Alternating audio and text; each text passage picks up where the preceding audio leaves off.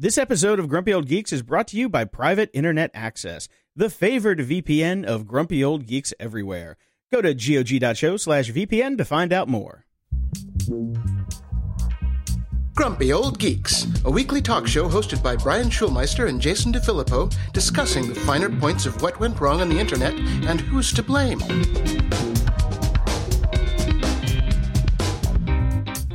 Welcome to Grumpy Old Geeks. I'm Jason DeFilippo. And I'm Brian Schulmeister. You sound like you have a cold, Brian. Have you gotten the flu? I do not have the flu. My kid was sick all week, and I thought I was going to get lucky. And as of this morning, nope.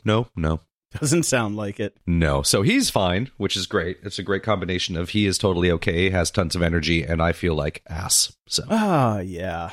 It's going to be a great day. Oh, sure it is. Take them vitamins. That's right.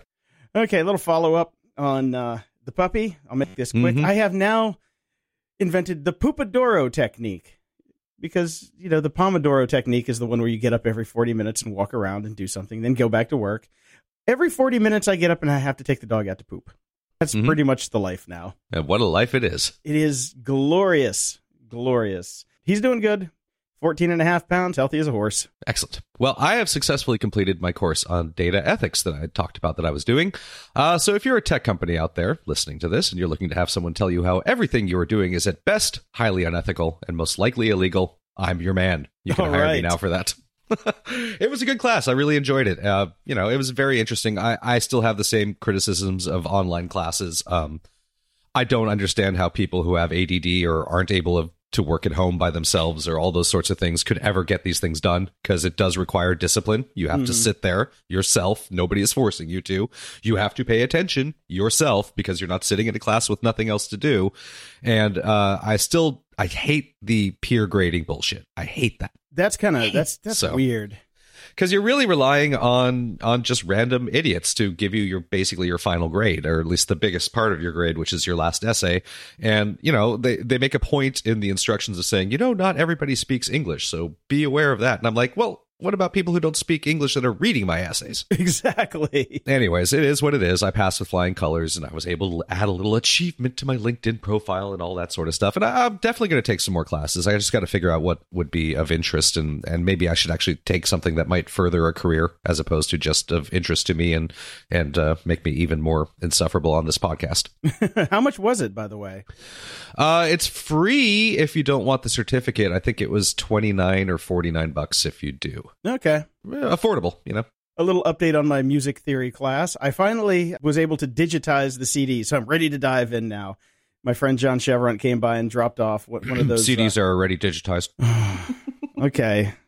God, I wish I could smack you through this microphone sometime. Just saying. Okay. Well, I've ripped them. How's that? That's better. Okay. Yeah, I got it. He'd let me borrow a little USB drive that worked fairly well and got done. I was amazed it worked on a Mac. No drivers necessary. Woohoo.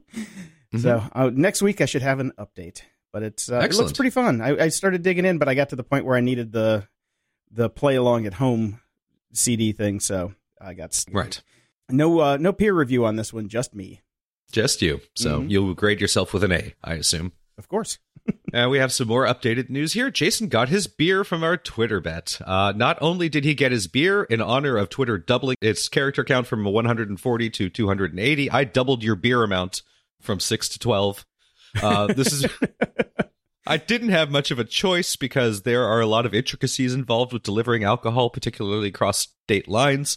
I tried to get you the Ned's Wonder, the beer from Ned's Atomic Dustbin and the Wonder Stuff, but shipping it overseas was prohibitive.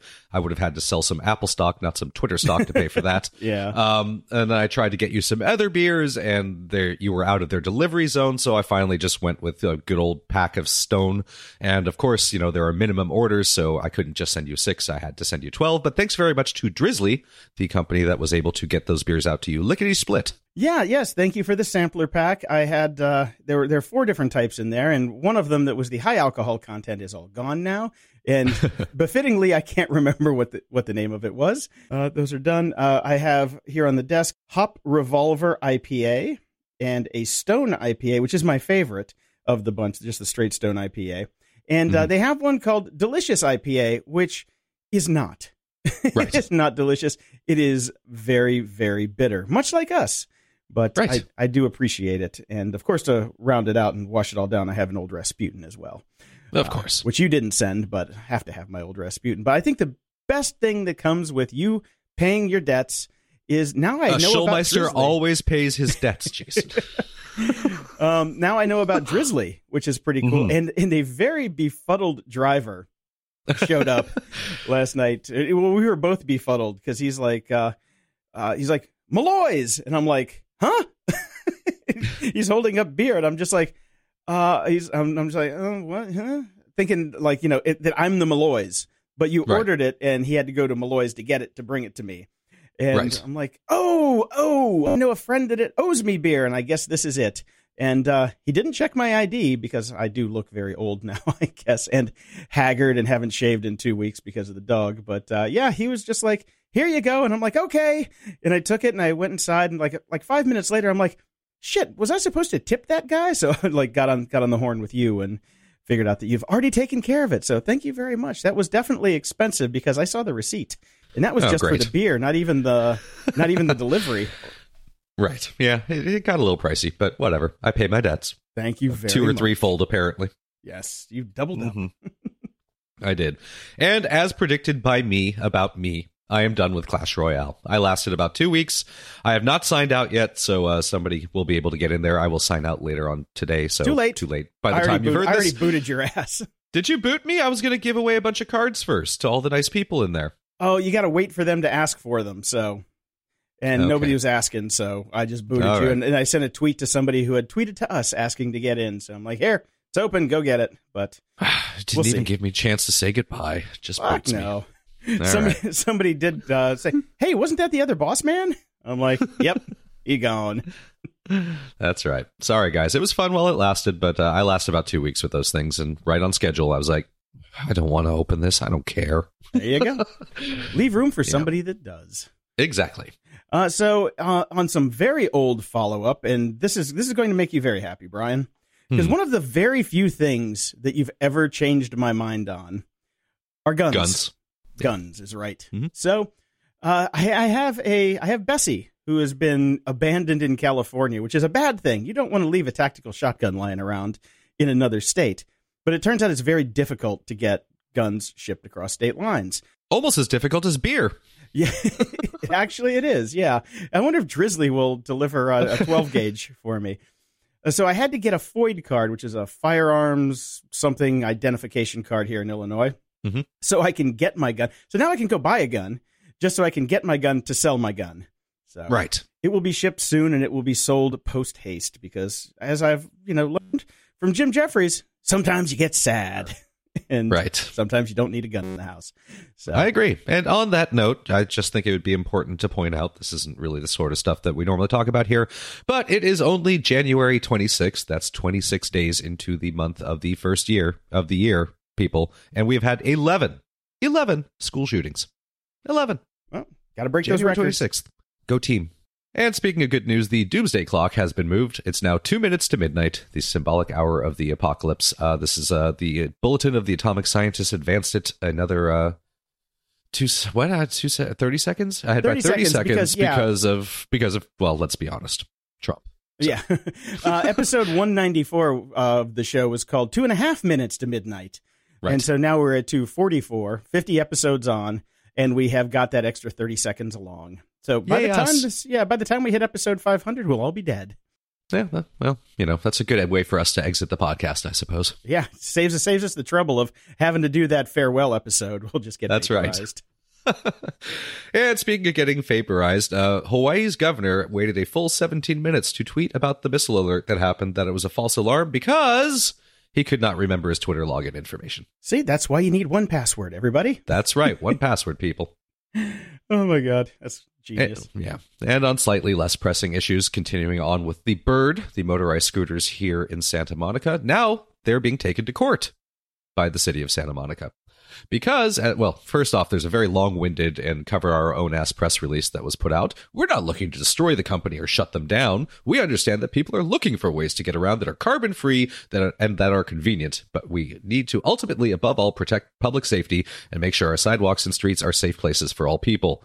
Amen, because nobody is following any of the rules around here. And that's not even talking, you're supposed to wear a helmet because it is a motorized vehicle. I'm talking we got 12-year-olds whizzing around on sidewalks here, and these are busy sidewalks. And then they don't just stay on the sidewalk, they then shoot out into the street where there are Priuses driving, which will kill you.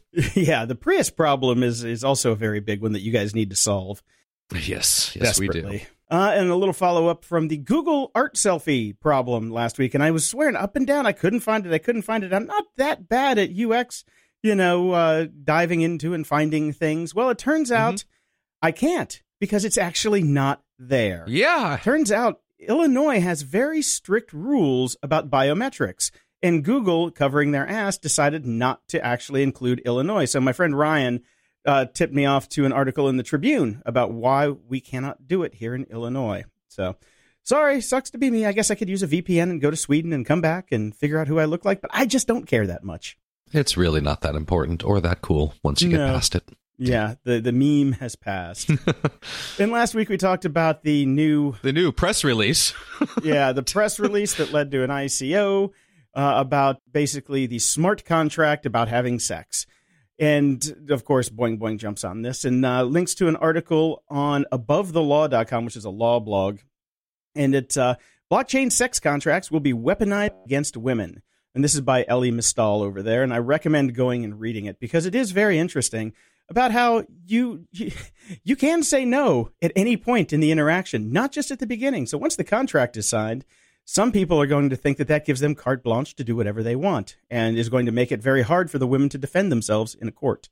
There's a very simple solution to this, and this app can just be built so that it requires you to tap it every 30 seconds. I mean, kids are having sex with the phones in their hands anyways these days, right? If they're even having sex, from what we keep hearing. That's so true. you just have a little countdown that goes beep, beep, beep, beep. And if you don't tap it every 15, 20 seconds, that means consent has no longer been given.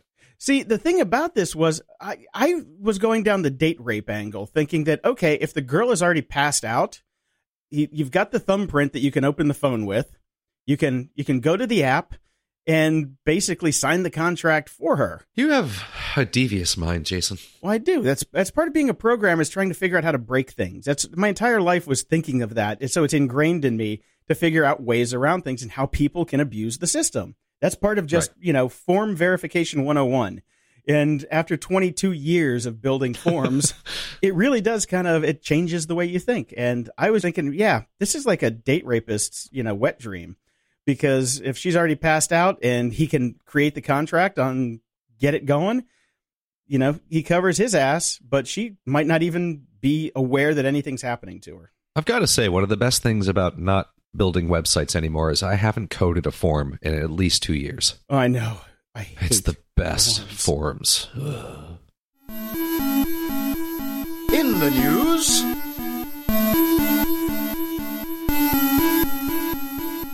We've got some Facebook news, shockingly. We've been talking a lot about how Facebook makes people angry and miserable, and what we find out now is social scientists have been warning Zuckerberg all along that the Facebook theory of interaction would make people angry and miserable. Because basically what people have discovered is when we go online, or not even online, before we were online, when we are in different social situations, we are different people. And Facebook forces us to be one person. And that way we cannot play with our different alter egos and our different people that react to different people in different ways, and the different ways we model ourselves in our own head. We are always just one person, and that sucks for us because basically we're lying, cheating, shitty assholes that conform to different societal situations depending on what we're in, and Facebook does not let us do that. Oh, it stops us from being scumbags. Great. Well, it stops us from being human, basically. We have to realize and recognize our human nature. Yeah. God, I love Facebook. No. I found an article over on Wired that just kind of goes in with some of the things that we've been saying about how technology is ruining our minds, much like Facebook is. And it's called Demonized Smartphones Are Just Our Latest Technological Scapegoat.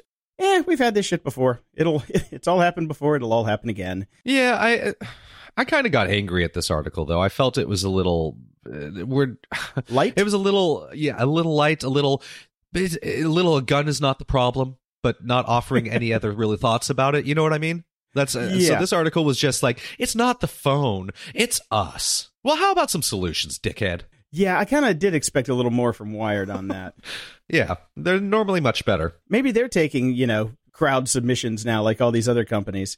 Maybe. Like Forbes, like anybody can write for them. Yeah, Huffington Wired, great. Just what I'm looking for.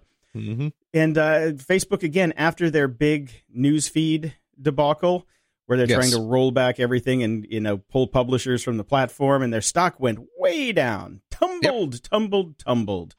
Mm-hmm. And they were not the world's most valuable social media company for a while. This may have bounced back now, but Tencent was in the lead, amazingly enough. Yeah. Well, look at that. They were worth about $569 billion with a B.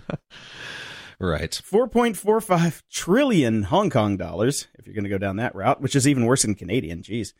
Yeah. Well, if you want to know anything about the world that we've created for ourselves, look how much value Facebook lost by actually trying to improve their product for all of us. Good point. Very instead of the businesses, they're trying to make it what it was supposed to be and what we all want it to be, which is see our goddamn friends. You do that, and your company is all of a sudden not worth anything. Yeah, I want to see my friends, and I want to see them in reverse chronological order. Nope, can't have that. Nope, can't have that. Yeah, and it's been an interesting year because Amazon, Apple, Facebook, Google, the big boys, spent nearly $50 million to influence the government in 2017 with all their lobbying. Crazy. Somebody's making money off of it. Yeah, lobbyists. I'm going to be a lobbyist. I'm going to be a tech lobbyist. See, Brian, you can't anymore. I know. I have data ethics now. I'm screwed. You are barred forever. Yeah, just another thing to make me unhireable. Awesome. Yep. Speaking of unhireable, Amazon Go has debuted, the store that has no cashiers, that is all automated. You simply walk in, it recognizes who you are, you pick up what you want to have, you walk out with it, and you get charged for it. So how many jobs is it going to kill? This is obviously something we talk about all the time here. The more automation there is, the less jobs, in theory. So this article goes a little... not in-depth enough for me, of course, into it, but it's talking about how, well, look, we'll have more money available to shift into different areas. Maybe we'll do customer service. Maybe we'll do whatever. Just because we don't have cashiers anymore doesn't mean we're going to keep hiring people. And that's, of course, what companies will always say. Mm-hmm. It goes into talking about how United Airlines debuted kiosks for baggage tagging at O'Hare, speaking of Chicago, in 2014. And the airline said it was about efficiency and that will shift people around. But instead, those people just lost their jobs. So...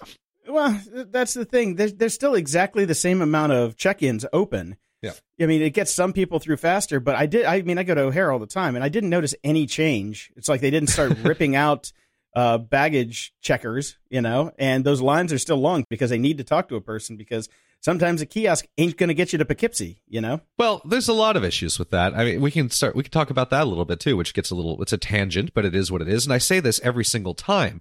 All these computerized cash registers have slowed things the fuck down. It has not sped them up. Things are not more efficient. Cashiers don't know how to use them. If they can't scan something correctly, that's a 5-minute wait while Earl from aisle 5 has to go run and get one that's got a better tag on it. This has slowed everything down. All this technology to supposedly speed everything up is not working. And there's a very cool article in Ars Technica about the Amazon Go store and the guy who tried to figure out how to shoplift, but he couldn't make it work. And it's interesting because they've got pictures of all the cameras that they're using to make this work. It's insane. Yeah. It's so many cameras and just a very non-beautiful ceiling in that place. It's just wires and cameras and wires and cameras. It's like not aesthetically pleasing. Right. So we'll see how this progresses. But they say they don't have plans on opening it up anywhere else. And I'm like, yeah, right. We're never going to open a bookstore. Uh-huh. Nope, that's not going to happen. Right. Our pal Elon Musk has doubled down on Tesla, which is very interesting. I saw. Yeah. He's basically saying, I'm going to turn this mofo around. And unless I do, don't pay me. And we'll see how this works, because right now Tesla's worth about $59 billion, and he needs to get it to $650 billion. I hope it works because I have stock. Okay.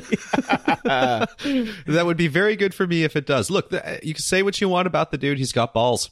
I mean, Look at him. All right. You go, man.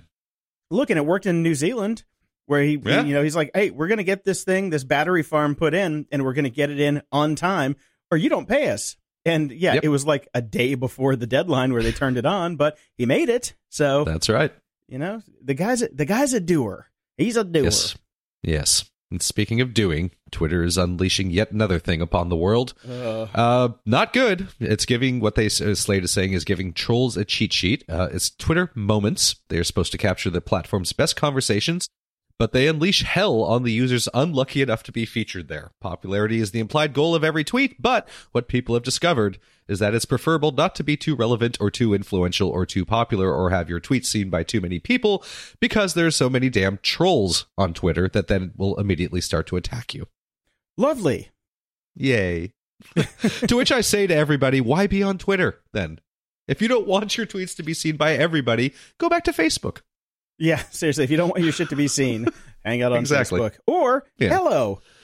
Or Ello, the, completely safe to post anything you want social network, because nobody will ever read it. Nobody will ever see it ever again.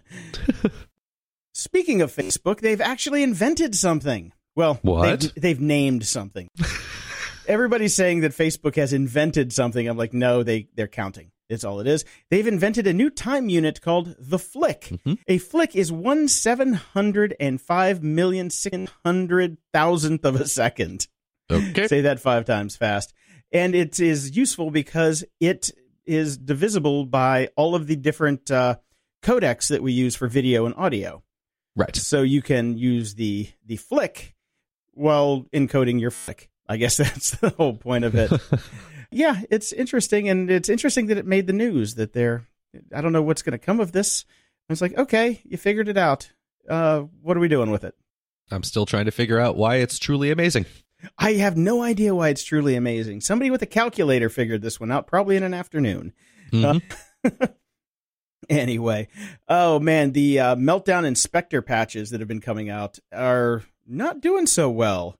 And Intel is warning users not to install them because, reboot Orama. I've had a couple of friends posting Instagram photos of their PCs that will not boot anymore. And Linus Torvald says they are complete and utter garbage. Great. Yeah. Fortunately, I'm not patching anything because I'm screwed already. Who cares? My vector for infection is my Chinese webcams, which I have several of. Because it turns out every webcam in the world is made in China, so no matter what, you have a Chinese webcam. I am not the only one. Let's get into some cryptocurrency news, because why not? Why the hell not? All right. Scandinavia. Hey, there's a new porn name. Oh boy. Scandinavia's largest bank, Nordea. We'll go with Nordea. Okay. Has announced that none of its employees, it's over 30,000, 31,500 to be precise, employees are allowed to invest in cryptocurrency anymore. If you already have crypto, you can keep it, but you cannot buy any new stuff. And they have a deadline of February 28th to go buy some if they want to. And they're saying, please don't, because they don't want their employees to be stuck in some kind of legal morass if they do something illegal. Right. Which is interesting. That is interesting. I find it hard to believe that it's legal for a company to tell people what they can do on their off time, but okay. Well, I mean, I don't know how they do it over there in Scandinavia, but yeah, that's the apparently thing. Denmark it's a different place, a different time, a different land, and we'll see how it goes. The interesting thing here is also Stripe. You know Stripe. Yes, I do. Our favorite credit card processor in the world. They have decided to end Bitcoin support. Right. Because it is not so much a means of transaction, but a means of investment. So they're like, we've just seen it go down. Nobody's paying with Bitcoin anymore. Right. So we're just going to pull the plug on it. Yeah, makes sense. Yeah. Just real quick, you keep your crypto? You still got it? Yeah, still got it. Still worth basically what I paid in the first place. Okay. I dumped mine because puppy. I made like $19 off of it. So that's not bad. I'll take, $19 is better than negative 19. Well, you may have pulled your money out too soon, because it seems to me that we're going to get another insane evaluation and people are just going to start throwing a bunch of money into it, which should drive it up again, because Katy Perry has gotten into Bitcoin. She talked Bitcoin with Warren Buffett, which, why is Warren Buffett taking a meeting with Katy Perry is beyond me. Yeah. Stuck in an elevator or something? Who knows? I guess so. All 175 million of her social media followers are now hearing about cryptocurrency. She posted a photo of her nails, with each nail done with the logo for a different cryptocurrency. Yeah, because this is the world that we live in now.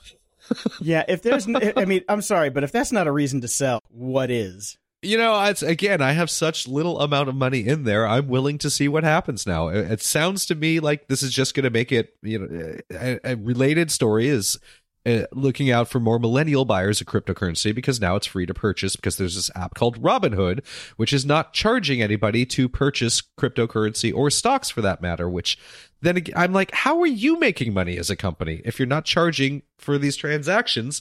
And of course, they offer a higher level of service called Robinhood Gold, which I went to their site to try to figure out what Robinhood Gold does. And it seems that they actually just kind of loan shark you. They loan you money. That's the only plus. So they loan you the money to buy the Bitcoin? I guess.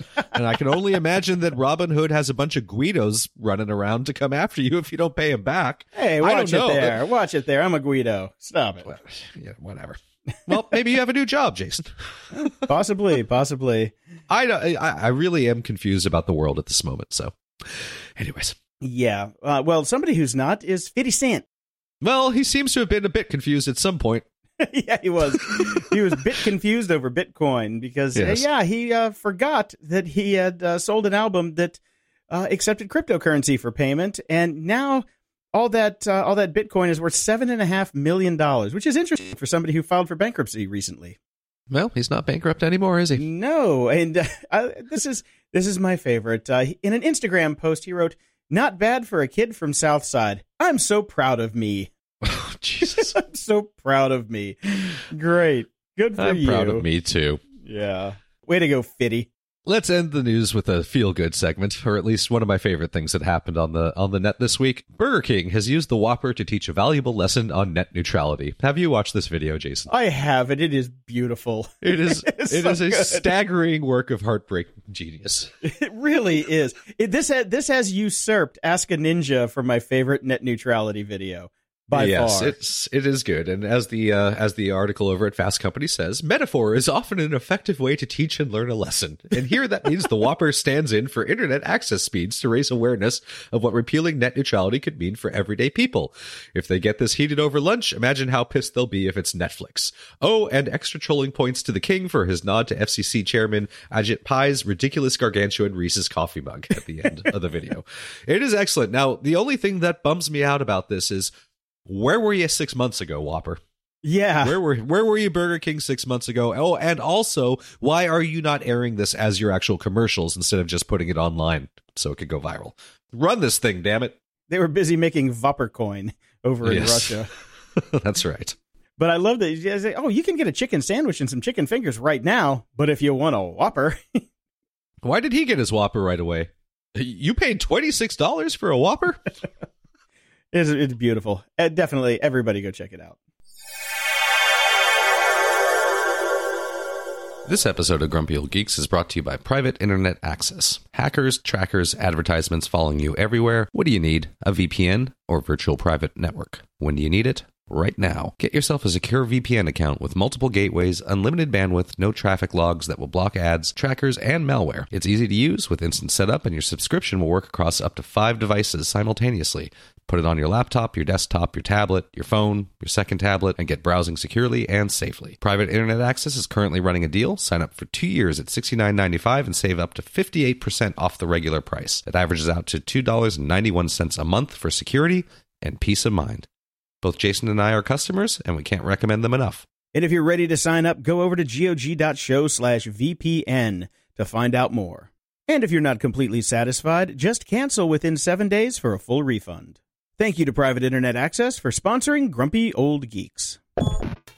Ups and doodads. Brian, our favorite new browser is Opera, correct?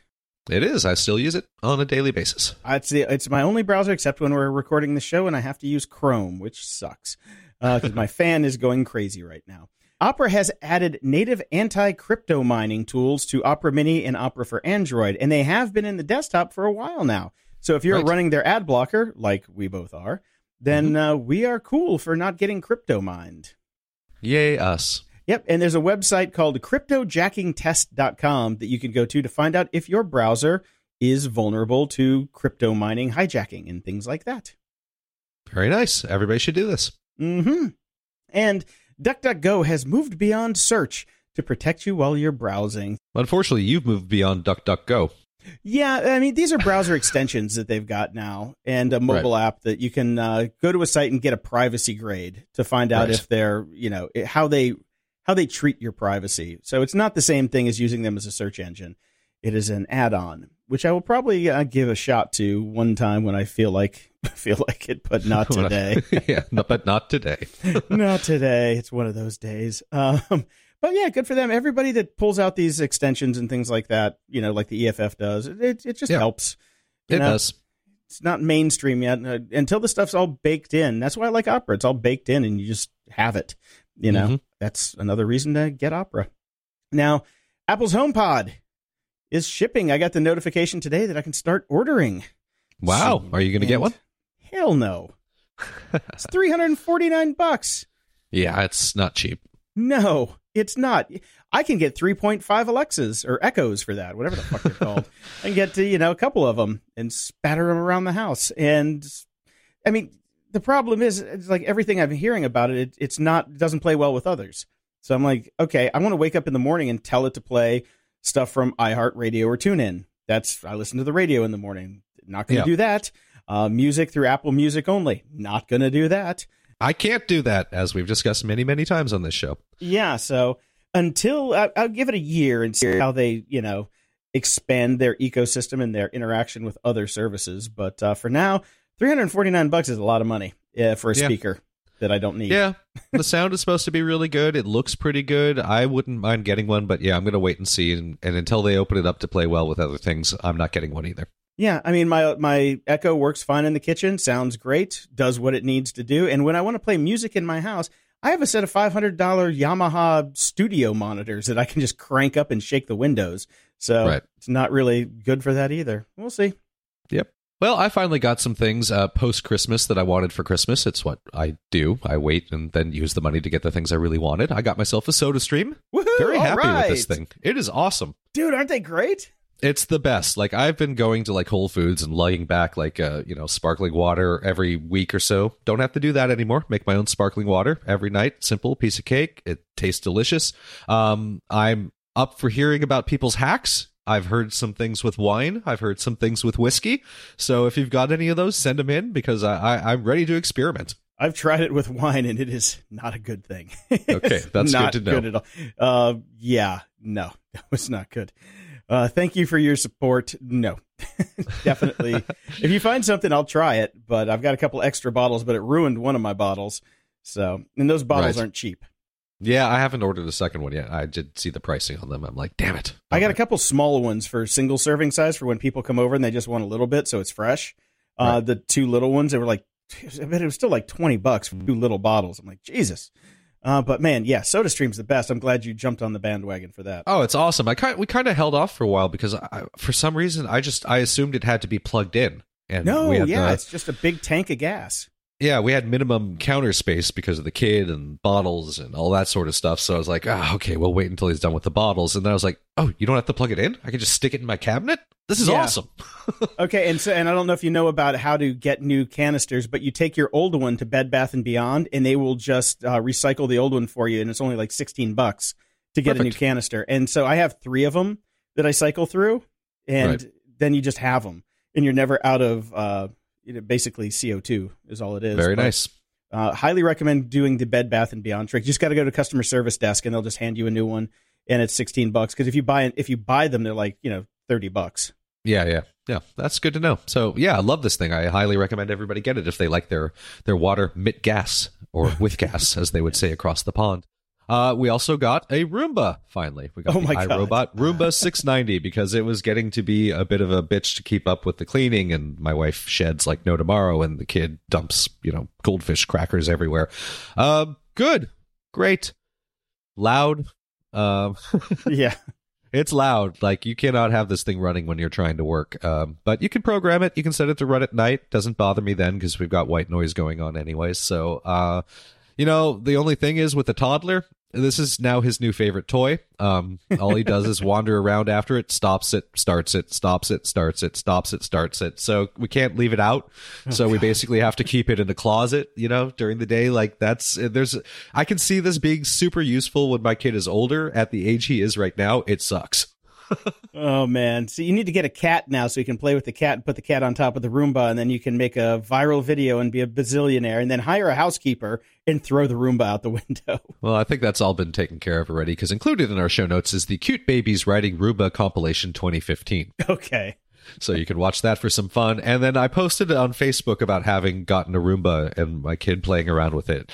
And a couple friends of mine, 2 different friends of mine posted about, you don't have a dog, do you?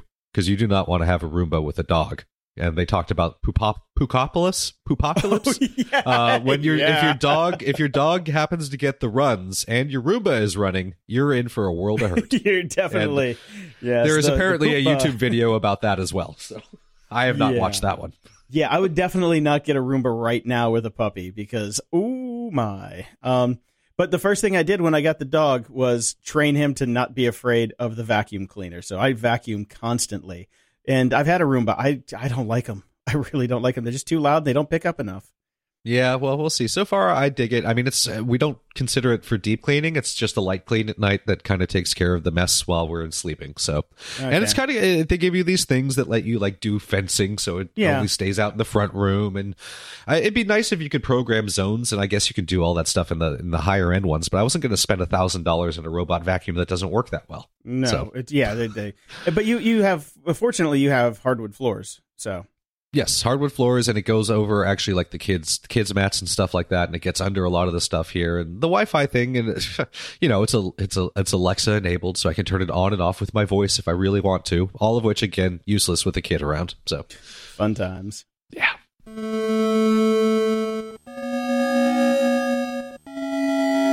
Media Candy. Now, Jason, you're sitting in Chicago, home of Wax Trax Records. Yes, I am. We can both safely say that we both very much like that record label. Absolutely. Lots of great people. So this is a bit old. This came out last year, March of last year to be exact. But there is a documentary about Wax Trax Records called Industrial Accident, the story of Wax Trax Records. It came out, again, like I said, in March. I don't know if we covered it or not, but I stumbled across it again, and I'm actually finally going to watch it. This looks fantastic. The trailer is linked in our show notes. Obviously, you've got your Trent Reznor, Nine Inch Nails, your Ministries, Al Jorgensen, a bunch of people like Dave Grohl and Ian MacKaye show up in it. Front 242, KMFDM, My Life with the Thrill Kill Cult. Basically, every single band I loved when I was a teenager. So right. I'm very much looking forward to watching this documentary. Cool. I will definitely check that out. I'm pretty sure MXV will have a copy of it that I could borrow. He's Mr. Wax Trax. Yes. And as mentioned last week, I'll have What Phil's Having. The original PBS version of Somebody Feed Phil is on Netflix. I finally found it and put the link in our show notes. Oh, cool. So if you enjoyed the first one, go and watch the original. Thank you. I will do that because I'm out of shit to watch. Yes. Watch the new Star Trek, or last week's Star Trek, because this comes out on Monday. Kind of bored. A little bored. Staying way too long in the alternative universe for my taste, and it seems they're not getting out of it anytime soon. Nope. In fact, I would predict that will be the cliffhanger for the end of the first series. Yeah. So, yeah. Not loving it. And I have to officially declare Top Gear, or whatever the hell it's called right now. It is called the Grand Tour. The Grand Tour bankruptcy right now. I will get to it when I can. I've only managed to see the first episode, but friends of the show, Mike, and friend of the show, Fergal, are both telling me that by episode 6 or 7, it's really gotten its legs, and it's quite good. Well, I've been telling you that every week, but yes, apparently they have more clout than I do. I think it's fantastic, and it's back. It is really good. I will get to it, but right now it's just too damn busy. Okay, well, something you're not going to get to is the X-Files, which I've been keeping up with. Yes, and you keep texting me and saying I have to watch them, and I'm not. No, I'm just telling you how good they are. I'm not telling you to watch them. I'm gloating that there are 2 episodes, episode 3 and 4, are amazing. They're really, really good. Right. And really funny. And even a friend of the show, Bob Fogarty, who does our voiceovers, was texting last night. Or actually, we were talking on the phone. What people used to, like old people? Yeah, we talked on the phone for like 2 hours, like old people. And we were both gushing about the latest episode because it was just so damn good. All right. Well, As I've said all along, if they do an actual wrap up at the end of the season, if they close the main storyline that I've been waiting 20 plus years for them to finish up, then I will go back and watch this whole season. Well, that's the last 2 episodes, so I'll let you know. But I highly, highly doubt it. Yeah, me too. And we were talking about Black Rebel Motorcycle Club and a couple other bands of that ilk a few weeks back, and I was talking to a good friend of mine and friend of the show, Greg Bell, about them, and he said, I need to check out this band called Black Light, White Light, and particularly the album Gold into Dreams. So I did. It is a Swedish psychedelic rock. Don't let that make you run away. It's very good. It's actually very, very good. It's Black Rebel Motorcycle Club-esque with a bit of a twist and highly enjoyable. So if you're bored and looking for a new album, give that a spin. Okay, I'll definitely check it out. You've been doing some good stuff lately, so I will give it a run. I did get to watch Thor Ragnarok this last week. Mm-hmm. What a delightful movie! It's everything that Star Wars should have been if they were going to do humor properly. But it's written, or not written, but it's directed by the guy who did was it We Live in the Shadows or something like that? Whatever that vampire movie from New Zealand was, and the Wilder People movie that I mentioned before, he did that. And there's definitely some people from that movie in there. Mm-hmm. But man, I had a good time with that. I know I'm late to the party, but man, was it good. I've heard nothing but good things about it. I've heard that it's actually quite funny. So it's hilarious. I will have to give it a go. And not over the top. Like, it wasn't stupid humor like Star Wars. Right. Yeah. Can you hear me now? Whatever. I watched The Shape of Water as well. Okay. I didn't care for it that much. I know it's like 13 Oscars, but I didn't really give 2 fucks about it because it's a Guillermo del Toro movie, and I kind of know his formula. Let's make somebody really evil, and then there's a payoff at the end. Okay, great. Yay. Yeah, I've got an Academy screener for that sitting around on my hard drive because I guess this is an LA story more than anything else because Oscar time means it's screener time in LA and everybody gets them. And I miss screener days, yeah. And people pass around the DVDs in the old days, but all the screeners now are watermarked digital downloads. So that's what I've got sitting on my hard drive for The Shape of Water. Yeah, I know that was the greatest bet. You get everything back then. But I, alas, no longer in Los Angeles, so I go to the Sweden of Hollywood and get my screener copies. And in things that should not be, they are rebooting The Greatest American Hero. Mm-hmm. I have fond memories of The Greatest American Hero, but what I've learned from doing Does It Have Legs is if you have fond memories of something, sometimes you just don't need to go back. Because I did watch a little of an episode that was just on some random channel, and it was not good. It was not a good show. It was terrible. But it's a great premise. So let's give this. It's a great premise, and if they're going to update it and make it nice, which it sounds like they're going to do, the main character this time around is a 30-year-old Indian American woman who loves tequila and karaoke. And how can you go wrong with that? But what they're going to do is they're going to change the theme song. The best thing about that show was the theme song. They're going to change the theme song. Of course they are. There's no way that's gonna carry over. So it's not. So it's a way to shit on everything, people. So it's just a pilot at this point. So we'll see how it goes. Did you ever listen to the Ataris? I don't think it's in your wheelhouse, but the Ataris is a band that is in my iTunes collection that has probably never been played. That's what I figured. Yeah, it's more punk than anything. And I've seen them a couple times at the Ye Old Troubadour. They're a fun band. I like them. Apparently their bassist didn't make enough money in the band and decided to do a telemarketing scam where he made about $27 million and is going to most likely go to jail. Oh, well. Yeah, some people just don't like the life on the road, I guess. But, man, what are you going to do? Well, I mean, the Ataris, come on, $27 million. They were never going to make $27 million. So that's true. He made way more money doing that than he ever would have made being in that band. Yeah, I mean, it was a good band, but it wasn't that good. Let's be honest. Yeah, that's true. Now, I have not gone to Coachella, I believe, since we've started doing this podcast. And I have gone from being wistful and kind of angry about missing it to no longer giving a crap at all, particularly this last Coachella. But somebody did send me this link because they knew my love for old Coachella. AI comes up with the funniest names for a fake Coachella lineup. Now, the names are quite funny. I will give them that. Like, I would love to be honest, this looks like it could be a real lineup because half the time you don't know any of the bands anyways. Jonathan is High, Hofty Baggood, Come On Hey, Drunk June. There's some great names in here. But theoretically, it's a Sweden-based Botnik Studios.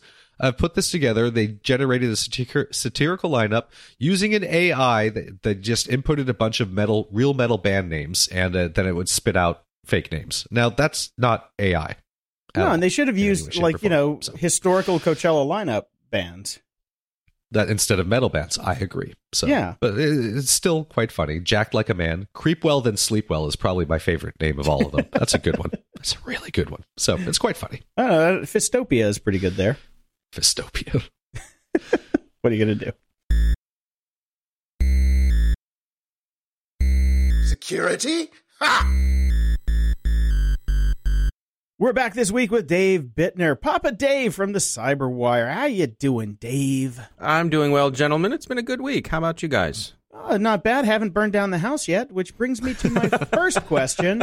I bought 4 of the fire alarms that you recommended. Yes. So I've got those. I still haven't put them all up because puppy. Yeah.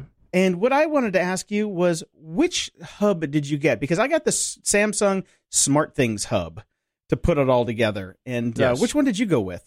That's what I have. Okay. Great. And I think I want to say my wife actually was the one who pulled the trigger on that purchase. And I think we got it before Samsung had sort of gobbled up the SmartThings, folks. So mine might officially be before it was a Samsung product. But that's the one we have. And seems to be doing well in our house. No problems. It works, does what we expect it to do, and seems to do it well. Okay, good. Yeah, mine's sitting here in pieces, waiting to be plugged in because turns out I need another hub before I can plug in my smart hub because my Eero only has a few ports. So it's always something. You mean an internet hub? You mean internet hub? You mean? Yeah, just like another switch. But so eventually it'll get plugged in one of these days. So hopefully I won't burn to death before then. Hopefully. Right. Between now and then, what are the odds? What are ever the odds, right? Probably 100% now that I've mentioned it on the show because we have a history of mentioning people dying and they actually die. So you had to go and jinx it. So, Brian, what are you and I going to talk about next week? Yeah. How much we missed Jason. How much Jason is missed. Right, and exactly. Boy, did you see that footage from his Chinese cameras. The only thing to survive the blaze. He was a quiet man. Yeah, he loved his dogs. Fortunately, the puppies are okay. That's right. Because he got that smart dog door that let them run out. We'll talk about who gets what dog, Dave. We'll have to split them between the two of us. That's good. That's fair. Okay. Fair enough. All right. Well, it's been an interesting week. The story I put at the top of our list was Alphabet, the company more popularly known as Google, has unveiled a business unit that's dedicated to cybersecurity. So this is one of their units that's been operating quietly for who knows how long. But this week they took the wraps off of it and announced that they're going to be going after some of the cybersecurity market. Now, this is interesting in a lot of different ways. First of all, if I were one of the companies who they're going to be competing against, I would be probably a little crapping my pants. Yeah, definitely. Because the other interesting thing about this is, Google has all of the resources. We were joking here at the office. Someone said, it's interesting that Google is dipping their toes in this pool. And my response was, well, Google's kind of the pool. Yeah, seriously. So, they have all the storage. They have all the processing power, no shortage of money. Of course, their success isn't guaranteed. There's been plenty of examples where big companies like this have tried to get into a market that's, populated by smaller companies who understand things like customer service. Right. Yeah, but not companies this big. Well, Google also has a fine history of just, okay, we can't beat them, we'll buy them. So there's a bit of that. That's true as well. Yeah, possible. So they haven't said a whole lot about what they're going to be up to so far. It seems like they're going to have some sort of threat intelligence platform, but we'll see how far they go, how quickly they do it. But it certainly, people's ears have perked up in the cybersecurity community in terms of Google entering this field. So it's an interesting one.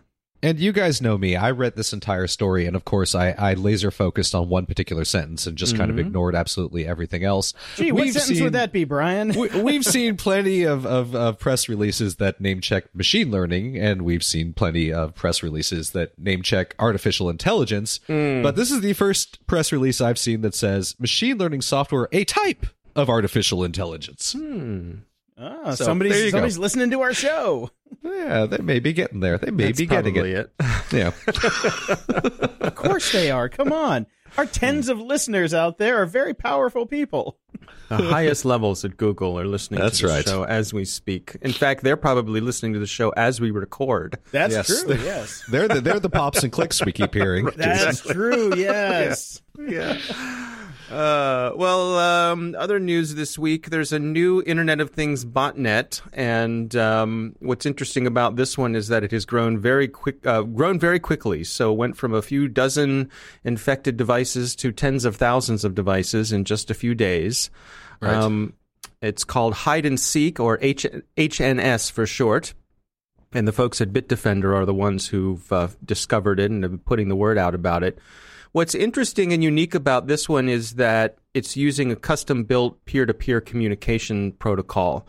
Other botnets have used peer-to-peer. They were built mostly around BitTorrent, but this one is a custom one, which they're saying makes it a little harder to shut down because it's harder to know what to look for. But also, basically, every node on the network can function as an independent node, as torrents do.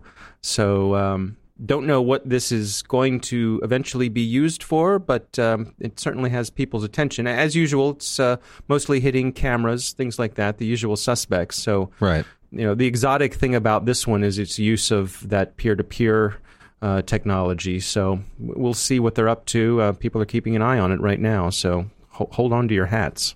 Yay, Internet of Things. We're back. Mm-hmm. Yeah.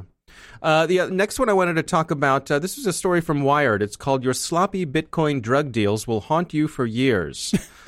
And this is one of the things about Bitcoin in particular that it's puzzled me, and I've never had a 100% clear understanding of. And there's plenty of people who I've been able to ask about this. and smart people who know a lot about this, a lot of them don't have a 100% clear idea of what's going on here. But I like in the article, they describe it as being Bitcoin's privacy paradox. They say because the cryptocurrency isn't controlled by any bank or government, it can be very difficult to link anyone's real world identity with their Bitcoin stash. But the public ledger of Bitcoin transactions, which is the blockchain, that serves as a record of every Bitcoin transaction. So basically what's happened here is researchers have been able to go in and look at the ledger and sort of reverse engineer to public profiles who was buying what back on the Silk Road. And this is, years after the transactions occurred. Well, this is funny. This is interesting because I just finished taking a course on data ethics, and one of the entire chapters was about decrypting people's information or de-identifying people's information. De-anonymizing. Yeah, and all you need is a large enough data pool to be able to do that. Now, so all you're doing in blockchain or with Bitcoin, the anonymous aspect of it is instead of using your name, you are given a very long hash code. But just consider that your name. Now, if you see that hash code making multiple transactions with multiple people, and if then you post on Facebook, I just gave this person 5 Bitcoin for this, and I gave this person 5 Bitcoin for this, anybody in the world can search the blockchain because it's public, find the transactions that went to X and Y, and then all of a sudden you get that person's code. Now you know what that person's code is, and now you have personally identified that person in the blockchain. It'll happen. It'll happen tons of times. And this is also why savvy criminals use what's called tumblers. So what you do is you put your Bitcoin into a big pool, and then it gets quote unquote tumbled, like they do with money in a laundry to clean it and make it look, dirty it up a bit. and then it comes back out in different size chunks. So it's harder to track exactly who's getting what. And tumblers are, one of those things. It was in the Ross Ulbricht book about the Pirate Bay, not the Pirate Bay, the Silk Road. Right. Yeah. Ross Ulbricht also ran the Pirate Bay. That guy was prolific. But yeah, tumblers are what try to get around that. But definitely people at the NSA have figured out how to detumble for you those coins. So it's definitely difficult. But that's that's a savvy person using it. The people that are just think that this is anonymous in and of itself, they're kind of dumb. So. Well, yeah. Just because you use a thing doesn't mean you know how to use a thing. Look at gun violence, as we say. Well, and the part about the tumblers that was really one of the missing pieces of the puzzle in my mind. I understood most of it, but I didn't understand, when it comes to the point of getting the money out, the actual laundering of the money. If I'm a ransomware seller and I've successfully installed ransomware on a bunch of people's machines and I've asked them to pay me in Bitcoin, well, of course they can pay me in Bitcoin, but that Bitcoin account can be traced. Like I was talking to a security researcher late last year, and they were saying they can track how successful a ransomware campaign is because they can see the Bitcoin account. And so, there were some campaigns where no one was paying the ransom. There were others where people were, and they can look at it. So what I did not have a clear understanding was, well, okay, we know this is the account where the ransom is going. If I'm the bad guy and I want to convert that Bitcoin into dollars or rubles or whatever it may be, what is that? Is that a standard money laundering kind of thing? And that's when, one of my people who are smarter than me explained the tumbling techniques and things like that, where there are ways, services, if you will, to get the money out of there, to launder that money. So you can, for a fee, get it out and turn it into real dollars and rubles. And the thing about it is if your account can be tracked to using a tumbler, that's kind of an admonition of guilt right there. That why do you need to use a tumbler? So if I look at your ID, your wallet ID or whatever it is, and I can backtrace it to a tumbler use, then that's like, why would you be using a tumbler if you're not actually doing things that are illegal that you need to cover the cash with? So It's one of those things. It's guilt by association almost. Well, and I wonder if you look at the bigger picture of all this, I wonder how much of this do we have to consider all online privacy to be provisional? I think we do. I think we have to understand totally. that. Yeah. Yeah. I mean, there's that old saying, don't put anything in an email that you wouldn't put on a postcard. That, that goes way back. But even, something that's cleverly encrypted, well, you never know in the future what some other clever person is going to figure out a way to de-encrypt something. Right. Yeah. So, and I mean, that's why this whole coin market right now is so big on new coins coming out that are trying to tackle the privacy issue, how things get shuffled and moved around, so you cannot do that, that backtrace with the public ledger. Right. And there's a lot of companies right now trying to figure that part out, and it's interesting for sure. But yeah, people who've been, old Silk Road folks who just went in thinking, I just need some weed. Yeah, they might get a knock at the door at some point. Maybe 10 years down the line, who knows? Yeah. Yeah, I mean, it's just a new technology that makes us think that we've got some privacy, but the reality is you don't. So, I was just thinking of that because you just mentioned, email. Don't put anything in an email that you wouldn't think of putting in a postcard. There's a whole it tends to be younger people, but I've seen this, and you would think that text to a friend would be somewhat private. Kids think nothing of taking screenshots of text conversations and posting them publicly. Nothing. Like it's no big deal to them. So that's crazy to me. And because we've talked about this sort of thing in the past, I did find this article that's gone somewhat viral. A 28-year-old woman has claimed that Samsung employees in the UK have viewed her private photographs and conversations on her phone after taking it in for a simple screen repair. Because, we can't trust anyone. I'm sorry. We've talked about this with taking your computer in to repair it to Geek Squad, etc. So this is a part-time law student. She needed her screen repaired. She got her phone back. She unlocked her phone. She had to give them the code to be able to fix the phone, obviously. And when she got home, she realized that private images had been viewed, and some of them had been uploaded into her iCloud, which she hadn't had them before. And some of her WhatsApp conversations with her fiance had been opened and viewed by employees in the store. So trust no one, people. How could she tell that? Something about timestamps on when they had been opened and looked at. I see. Right. So, She's fairly savvy to figure that out, but not savvy enough to take him off the phone. damn phone. Yeah.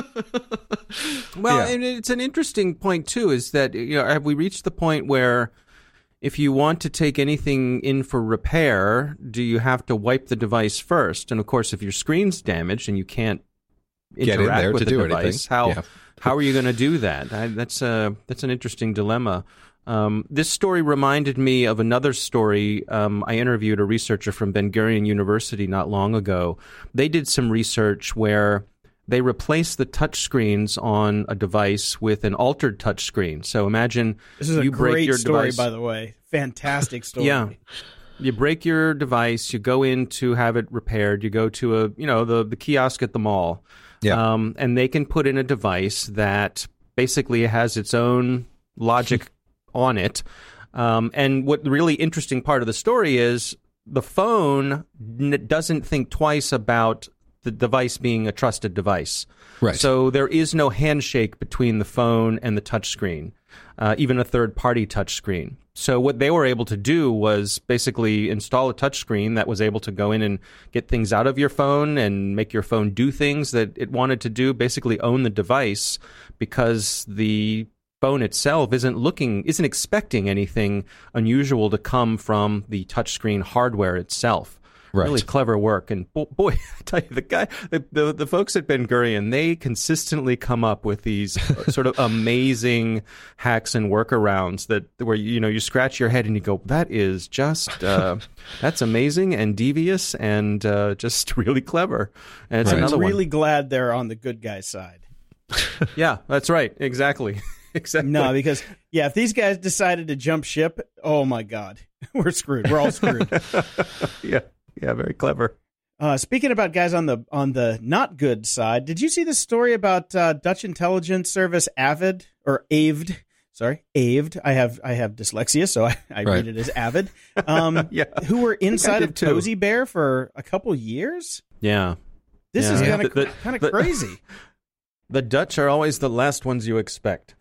Seriously, nobody expects the Dutch Inquisition, exactly, which is really true. And boy, were they in there. I mean, they according to this story, they had access to security cameras that they could see who was coming in and out of the facility that the Russian Cozy Bear hackers were using, and went undetected for, between a year or 2 years. Nobody's really sure. Thankfully, they helped provide some of the information to the U.S., so, one of their allies, which is the way it's supposed to work. It took us a long time to actually do anything with it or even acknowledge that it was real, even though, these guys were, I don't know how you say it in Dutch, balls deep into Cozy Bear, but it's a really fascinating story, and I never thought that there were Dutch hackers out there. I don't know why. I figured everybody was stoned and riding their bikes around, but they're such happy Jason, people. You underestimate the Dutch. Yeah.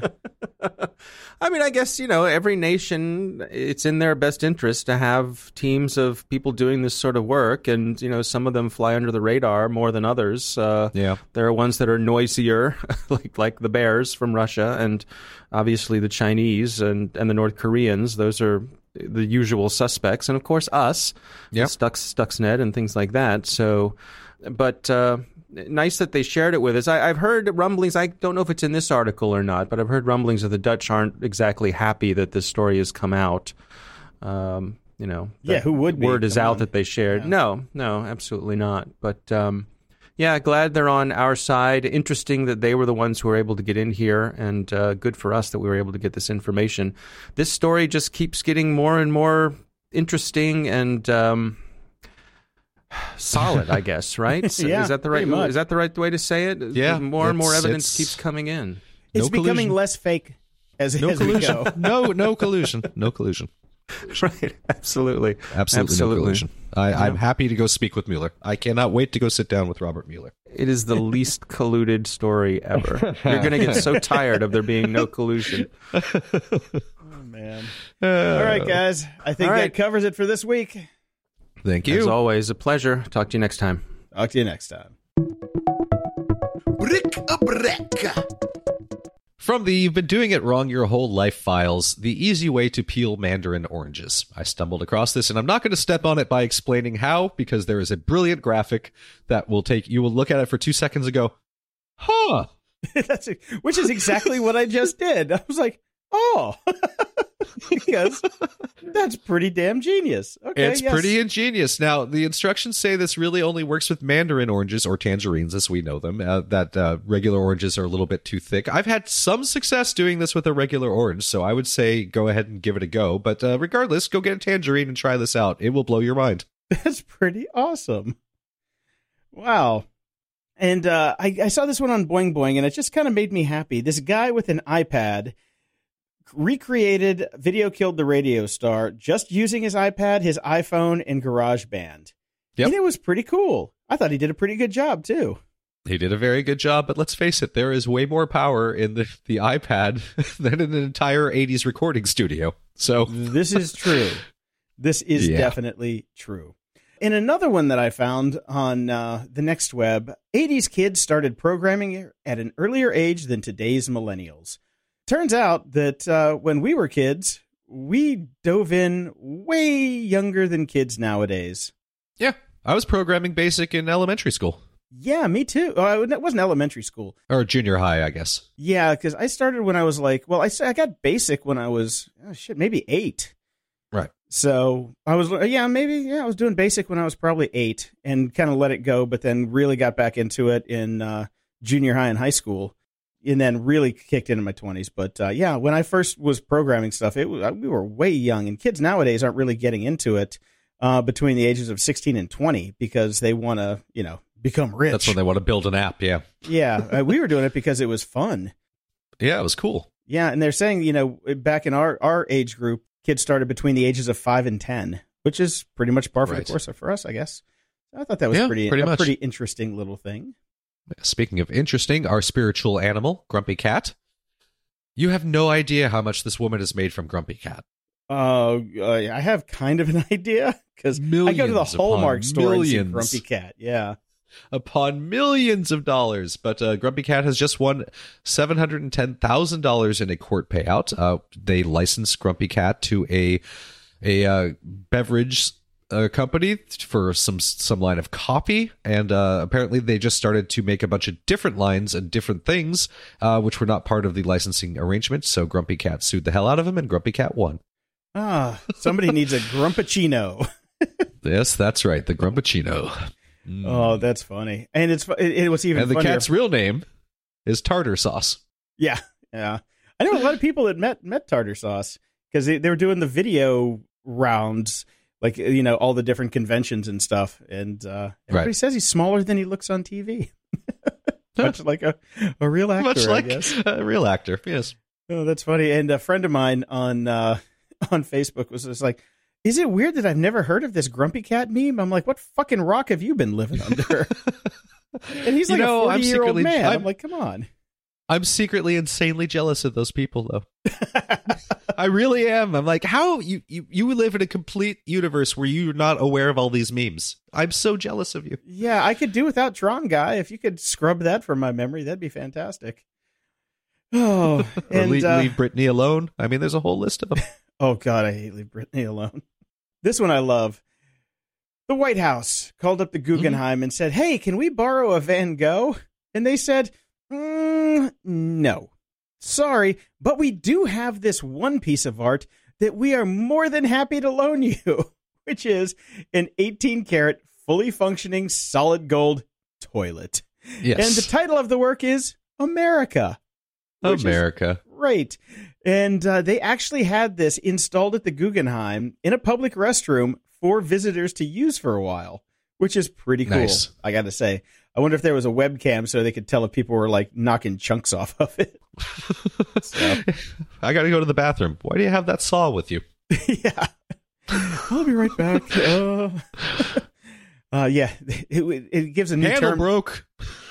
I was going to say it just gives a new meaning to term lifting the seat, if you know what I mean. Aha, I see what you did there. Feedback loop. We have a bunch of new Patreon subscribers this week. Amazing. Josh S., XZ, Julian T., Todd C., Fernando R., Austin S., and Patreon subscriber Jaminger. You said it better before. I can't pronounce that name. Did I say J Minger? Jaminger. He said he just enabled the podcast on his Alexa and it works. Awesome. And thank you to all the new Patreon subscribers. We love you. Love you so much. And we also got a massive donation from Tim D. He joined the $50 monthly donation club, which is a club of one so far, as he points out. And I think we made up all these levels a long time ago. So $50 meant you get to plug whatever the hell you want. And he's taking advantage of that. So I got to read this whole thing now. Here we go. I just started listening 3 days ago, but I've downloaded every episode going way back, and I'm listening to them all. I love the show. I was listening to the episode titled Dad Jokes last week during a late-night road trip to break into and fly my drone over an abandoned nuclear power plant's cooling towers. And I heard you guys discussing the IRS scammers. You know, the folks who call you, usually from India, and pretend to be from the IRS and demand money from you. There are similar scams that have become popular recently where scammers will call you up and claim to be from Microsoft support to inform you that that you have a virus, so they'll need to remote into your system and remove it. Instead, they either install a virus or they demand money, or both. Install a virus, then demand money to remove it. They use hilariously stupid tactics to fool you into thinking you have a virus, like opening Task Manager and going to the detail view and saying, "Look at all those viruses." I know somebody that fell for that, by the way. Do you really? Yeah, wow, I know somebody that actually fell for that. I'm like, oh God, you should not have a computer. Yeah, take away the computers. So in honor of that episode, which is one of my favorites so far, I'd love it if you guys could shout out to an app that I may possibly wrote, depending on how legal it is, called LoRa, Low Orbit Railgun Assembly, a nod to LOIC's naming. This app requires service from SIP trunking service provider like Twilio, which is super cheap, but the app itself is totally free and open source. Basically how it works, you enter the phone number of the scammer and enter either a message for a robo-voice to speak or an MP3 file to be played over the line when they pick up. The app then calls the scammers dozens of times per minute or however often you'd like it to, thus locking up all their lines so they cannot make inbound or outbound calls. Additionally, since most companies pay for phone traffic, it costs them money while preventing them from making any. This tool can be found at babysealclubbing.club. Good domain. Good domain. Yeah. Finally, regarding your frequent discussions about cord cutting, I just wanted to share my solution to the fact that Hulu doesn't have enough content and won't stop shoving ads down my throat, and there's no good cord cutter option that actually really works. It's my pirate ship. I pay for all the services and media that I can, but if certain content producers refuse to make their content available to me via a reasonable mechanism for a reasonable price, then it's their own fault when someone who's willing to pay for it is forced to download it for free. I think we're all kind of on board with that concept. Yeah. Pretty much. And by the way, he mentioned LOIC, which was Low Orbit Ion Cannon, which was a tool that was put out from Anonymous a long time ago to basically help with the DDoS of certain sites way back in the day, which a lot of people went to jail for because they didn't understand that running it is a felony. Yes. And I don't know how illegal LoRa is to run, but LOIC was definitely illegal to run. So caveat emptor. Exactly. We are not necessarily endorsing this. We're just putting it out there because he gave us $50. Yes. So thanks so much, Tim. Well, he's theoretically given us $50 because it's not the end of the month yet. Oh, that's true. He could cancel. This is a flaw in us reading these things. We should have waited a month. I was going to tell you that, but you were so gung ho. I didn't want to rain on your parade. Well, look, I want to trust our people. I want to trust our listeners. I'm going to throw it out there and say we're trusting you. And we speaking are trusting of that, people. Yes, we got a new donation from PayPal as well. Thank you, William M. Woohoo! Thank you very much. And we got a note from Michael on the website. Curious if you have explored why unsubscribing from a vendor's email list says it will take 7 to 10 days. I cannot imagine any program that would require this much processing time to remove someone from a list. Perhaps there is more to the story. And we actually bitched about this probably in the first 10 episodes. Way back in the day, because it does not take 7 to 10 days. It takes 7 to 10 what is it? Flicks. It takes 7 to 10 flicks. I will have a link in the show notes from some advertising people that have written up a whole screed on this. There are some reasons. Sometimes these things are set up well in advance, and the mailing lists aren't. Instead of grabbing the most recent one, they've downloaded them and exported them, and these lists are just sitting around. Sometimes companies are just lazy. Sometimes it's fake. Sometimes it's a load of shit. There's a lot of legal aspects to it in that there's a very specific law that's on the books that says it has to be within that 7 to 10 day time frame. So they're basically just covering their ass in case something happens. And they can also send you extra emails in that 7 to 10 days. And Exactly. So there's a lot of reasons behind it. Some of it's legal, some of it's lazy, and some of it is just bad programming. Yeah, and some is just plain flat out ineptitude. That too. So Yes. we got quite a number of messages actually this week. Here's Ryan. Greeting, Elder Grumps. It's been a while since I've contacted you all. That one ice cream sandwich chemistry bit and the VPN question from a while ago. But I was wondering if you have encountered any good OCR software in your trawlings of the interwebs. He talks about that for a little bit. Oh my God, OCR. I haven't done that since I worked at Kinko's in the 90s. Yeah, no, I haven't seen anything really. Adobe had something for a little bit that kind of worked, but it wasn't great. And he's talking about data tables, which... The funny thing is, there's a lot of apps out there that do OCR. Evernote, when you scan something in, it does OCR, but it just doesn't give you the text file of it. You can search on it, but you cannot actually get the output. I'm sure there's a ton of OCR stuff out there. There's got to be. There's got to be, because it's so built into everything now, but nobody just says, give me the text of this sheet of paper anymore. At least I haven't done it in 25 years. Yeah, unfortunately, got nothing for you, man. Sorry about that.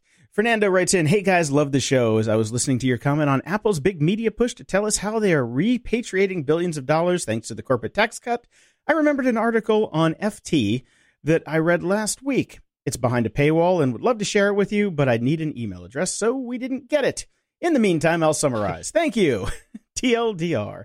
The $350 billion investment it announced over the next 5 years is actually just the same amount it spends now, plus future growth. The tax you hear the cut sound of that other shoe dropping? There it is.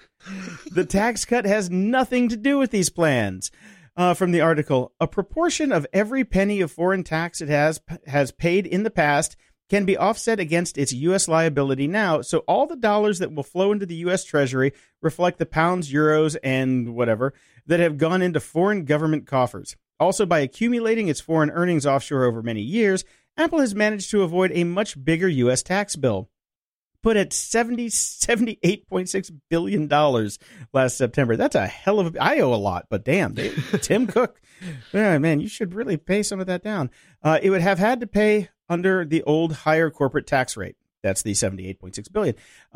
Its tax payment now may be considerable, but it still amounts to a huge gift from U.S. taxpayers. For the most... Oh, God. Okay. Here's the deal. They're keeping a lot of the money, and it's not the same.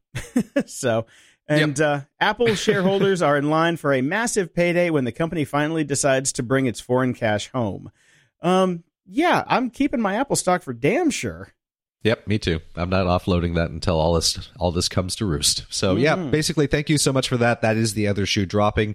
That is yet another company that's being touted as, look at the amazing things that are happening because of the tax break, but actually still kind of not really.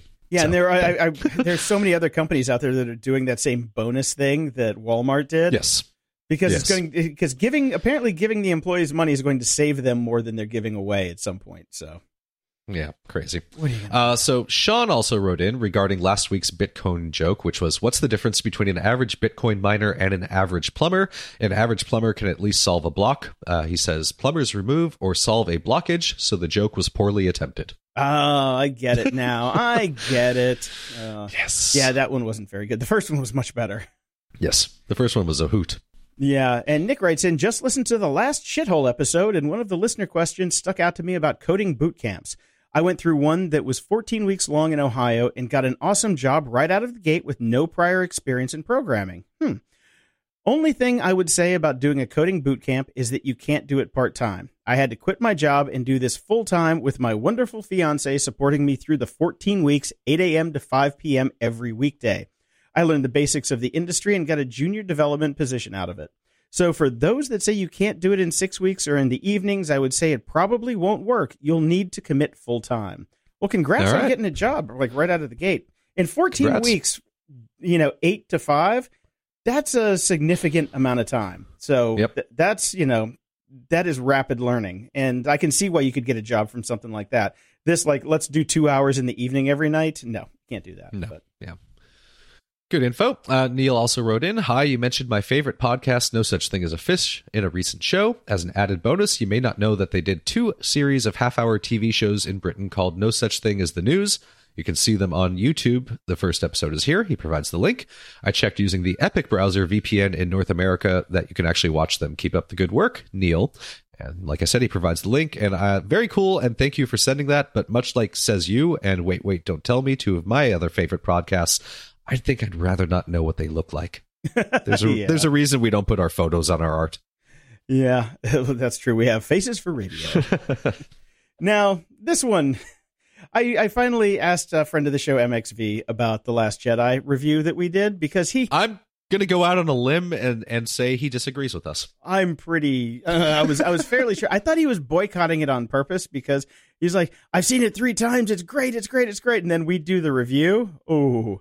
So this is from a text exchange I had from him. It was painful that 2 people I know spent so much energy shitting on a damn good movie because it didn't match what they envisioned in their head what a Star Wars movie is. It was the same as the people who shit on our pinball games when we show them. Mike works at a pinball company, so there you go. Every word you guys said was wrong. This is generally how our conversations go over dinner, by the way. Also, when Brian said it wasn't what a Star Wars movie was ridiculous. Until Disney hires him to make Star Wars films, the company that approves and signs off on the movies, like The Last Jedi, are the ones who decide what is and isn't a Star Wars movie. I liked all the swerves and going against the formula. Everyone bitching about this one are the same ones that bitched that The Force Awakens was just a retheme of A New Hope. Sorry, that's a fact. Go back. That's a fact. That's a goddamn fact. The only thing I didn't like in the movie was floating Leia, and I would have liked some backstory on Snoke. I think that covers most of it. Okay, Brian, take it away. Every word he texted was wrong. Pretty much, yeah. Episode MXV of Vinyl Hope spends a lot of time telling people that any opinion that differs from his is wrong. Also, you're an episode late. We're already done with this. Too late, buddy. Moving on. Over at Facebook, Tim, the same Tim who gave us $50, gave us a 5-star rating and a review. Some days, browsing the internet, I feel like Michael Douglas and falling down. Sometimes I just sit there, staring at a poorly designed and architected system, oscillating with rage. Listening to GOG is the release valve that prevents full-on thermonuclear rage detonation. Getting harassed by tech recruiters and scammers and having to deal with technical support and the likes of Comcast makes me wonder why everyone isn't as angry all the time as I am. GOG makes me feel that I'm among kindred, rage-filled spirits. When I think about the state of the internet companies like Twitter and Facebook, and internet legislation, I find it difficult to even be mad anymore. It's just a sort of numb, slightly agitated depression. I like the show so much that I support them on Patreon at the highest tier available, and if you're as frustrated as I am with the digital world, you'll love the show too. I like this Tim guy. I do too. Yes, I do. I do feel sort of numb and slightly agitated and depressed most of the time when I have to do the news for the show. Yeah. Yes. All right. 6502 Chip writes in on Twitter. Bittner, your comments on GOG podcast about internet traffic in Hawaii reminded me of this article about our situation in Puerto Rico. It is the Puerto Rico porn crisis. Did you get a chance to read this one? Yes, I did. Quite funny. I feel look, horrible things are happening in Puerto Rico, and most importantly, they are not watching their porn. That is terrible. That is terrible. It's terrible. Good. Cryptic Gablam says, if you're anything like me, I think you'll find that learning music theory entails a lot of banging your head against a wall for a while before something clicks and makes any sense at all. All right. There you go. I'm taking that to heart, and I'll just bang my head for a while, and hopefully something will come of it. Yes. And Gadlaw said, hashtag Trump shutdown. Saw this poster on Imager, GOG podcast. Also, you guys should have known the Star Wars was going to be crap from the last movie when they killed Han. Like Matrix 2 and 3, every Star Wars movie after the first 3 didn't happen, including the Lucas improvements. And the photo is a lovely shot of Trump as Jabba the Hutt and Melania in Leia's costume. So, okay. Quite funny. And this one comes from Blitzcraig. Podcast, Brian and Jason, 2 things. 1, Jason, the Instant Pot. Bought it. Love it. Yes. And 2, no such thing as a fish podcast. Delightful indeed. Thanks, guys. I like how delightful has become kind of a recurring theme in our podcast. We are trying to be delightful old geeks. No, not really. We are trying to. Now, over on iTunes, we got a bunch of ratings, too, so let's go through these really quick. And thank you so much, everybody who's doing these. AM Shone says, perfect laid-back cast for geeks with a sense of humor.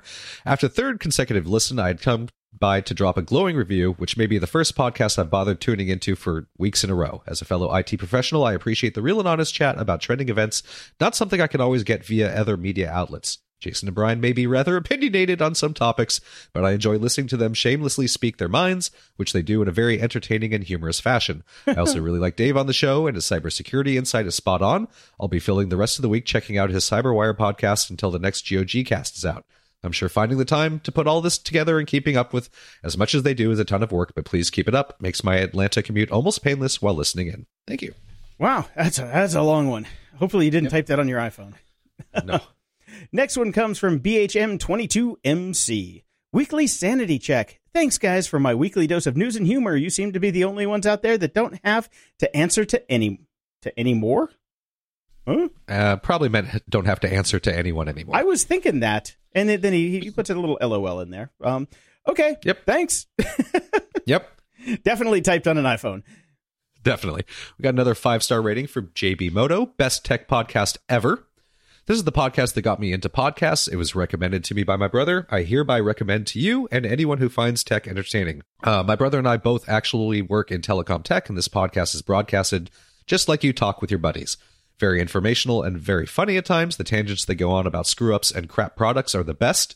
We all think it, they say it, and call it out. Great products get great reviews and even awesome recommendations for tech devices, software, hardware, etc. I look forward to the weekly releases and enjoy listening to it between appointments. Keep up the phenomenal work, guys. I love your show. Woohoo! Thank you very much. Next, we got a 5-star from Ray from Austin. What passes for enthusiasm? What a relief to hear some unvarnished opinions about the current tech world without the breathless, blind enthusiasm of some of these tech kiddies out there. I'm grumpy and geeky myself, and I appreciate hearing tech news discussed within the larger frame of reference Jason and Brian bring to the table. Well, thank you very much, Ray from Austin. I am jealous because, man, I could use some barbecue today. Me too. Now, speaking of bringing things to the table, here comes a 2-star rating. Woohoo! Somebody's All right. bringing to the table. Been a while. Not the beanie guest. Grandiose, obnoxious gabfest, he says. What may have been entertaining and informative gets overwhelmed in the cynicism and profanity. Take those things away and you realize not much is actually being said. It's a couple of guys giving the illusions of cleverness that mask a reality of vacuousness. If you struggle to create anything of real value yourself, it's an easy road to try to compensate by being critical of what everyone else does. That's really what being grumpy is all about, Charlie Brown. On the positive side, it's refreshing to have the sheen taken off that all the techno worship and glorification of the inflated role these things play in our lives. Perhaps that's the niche these guys feel that they fill. They could be really effective at that if they didn't take the lazy road of stooping so low to do it. Oh, well, thanks. Oh, Brian, hold my beer that you just gave me for winning my Twitter bet. Now, the thing that got me here is if you struggle to create anything of real value yourself, some of the new listeners probably don't know our CV. So I just want to do a quick roundup here. Brian and I, for over 20 years, collectively probably built 2,000 websites. Brian built some of the biggest websites for the music industry and some of the biggest artists, like, Green Day, Coldplay, Rush, Rihanna. Sorta. Rihanna? Rush. Rihanna. Rihanna. Yeah, that's a pretty big one. Christ. You know, Alanis, Goo Goo Dolls. Yeah, Goo Goo Dolls. And I built websites for movies like Titanic, which was for a very long time the biggest movie in the world, and Star Trek, First Contact, and I probably did 75 movies, websites, things like that, plus all the other shit that we did. Brian is an accomplished musician who did an album with Robbie from the Goo Goo Dolls and has played on stage, so he is a bona fide rock star.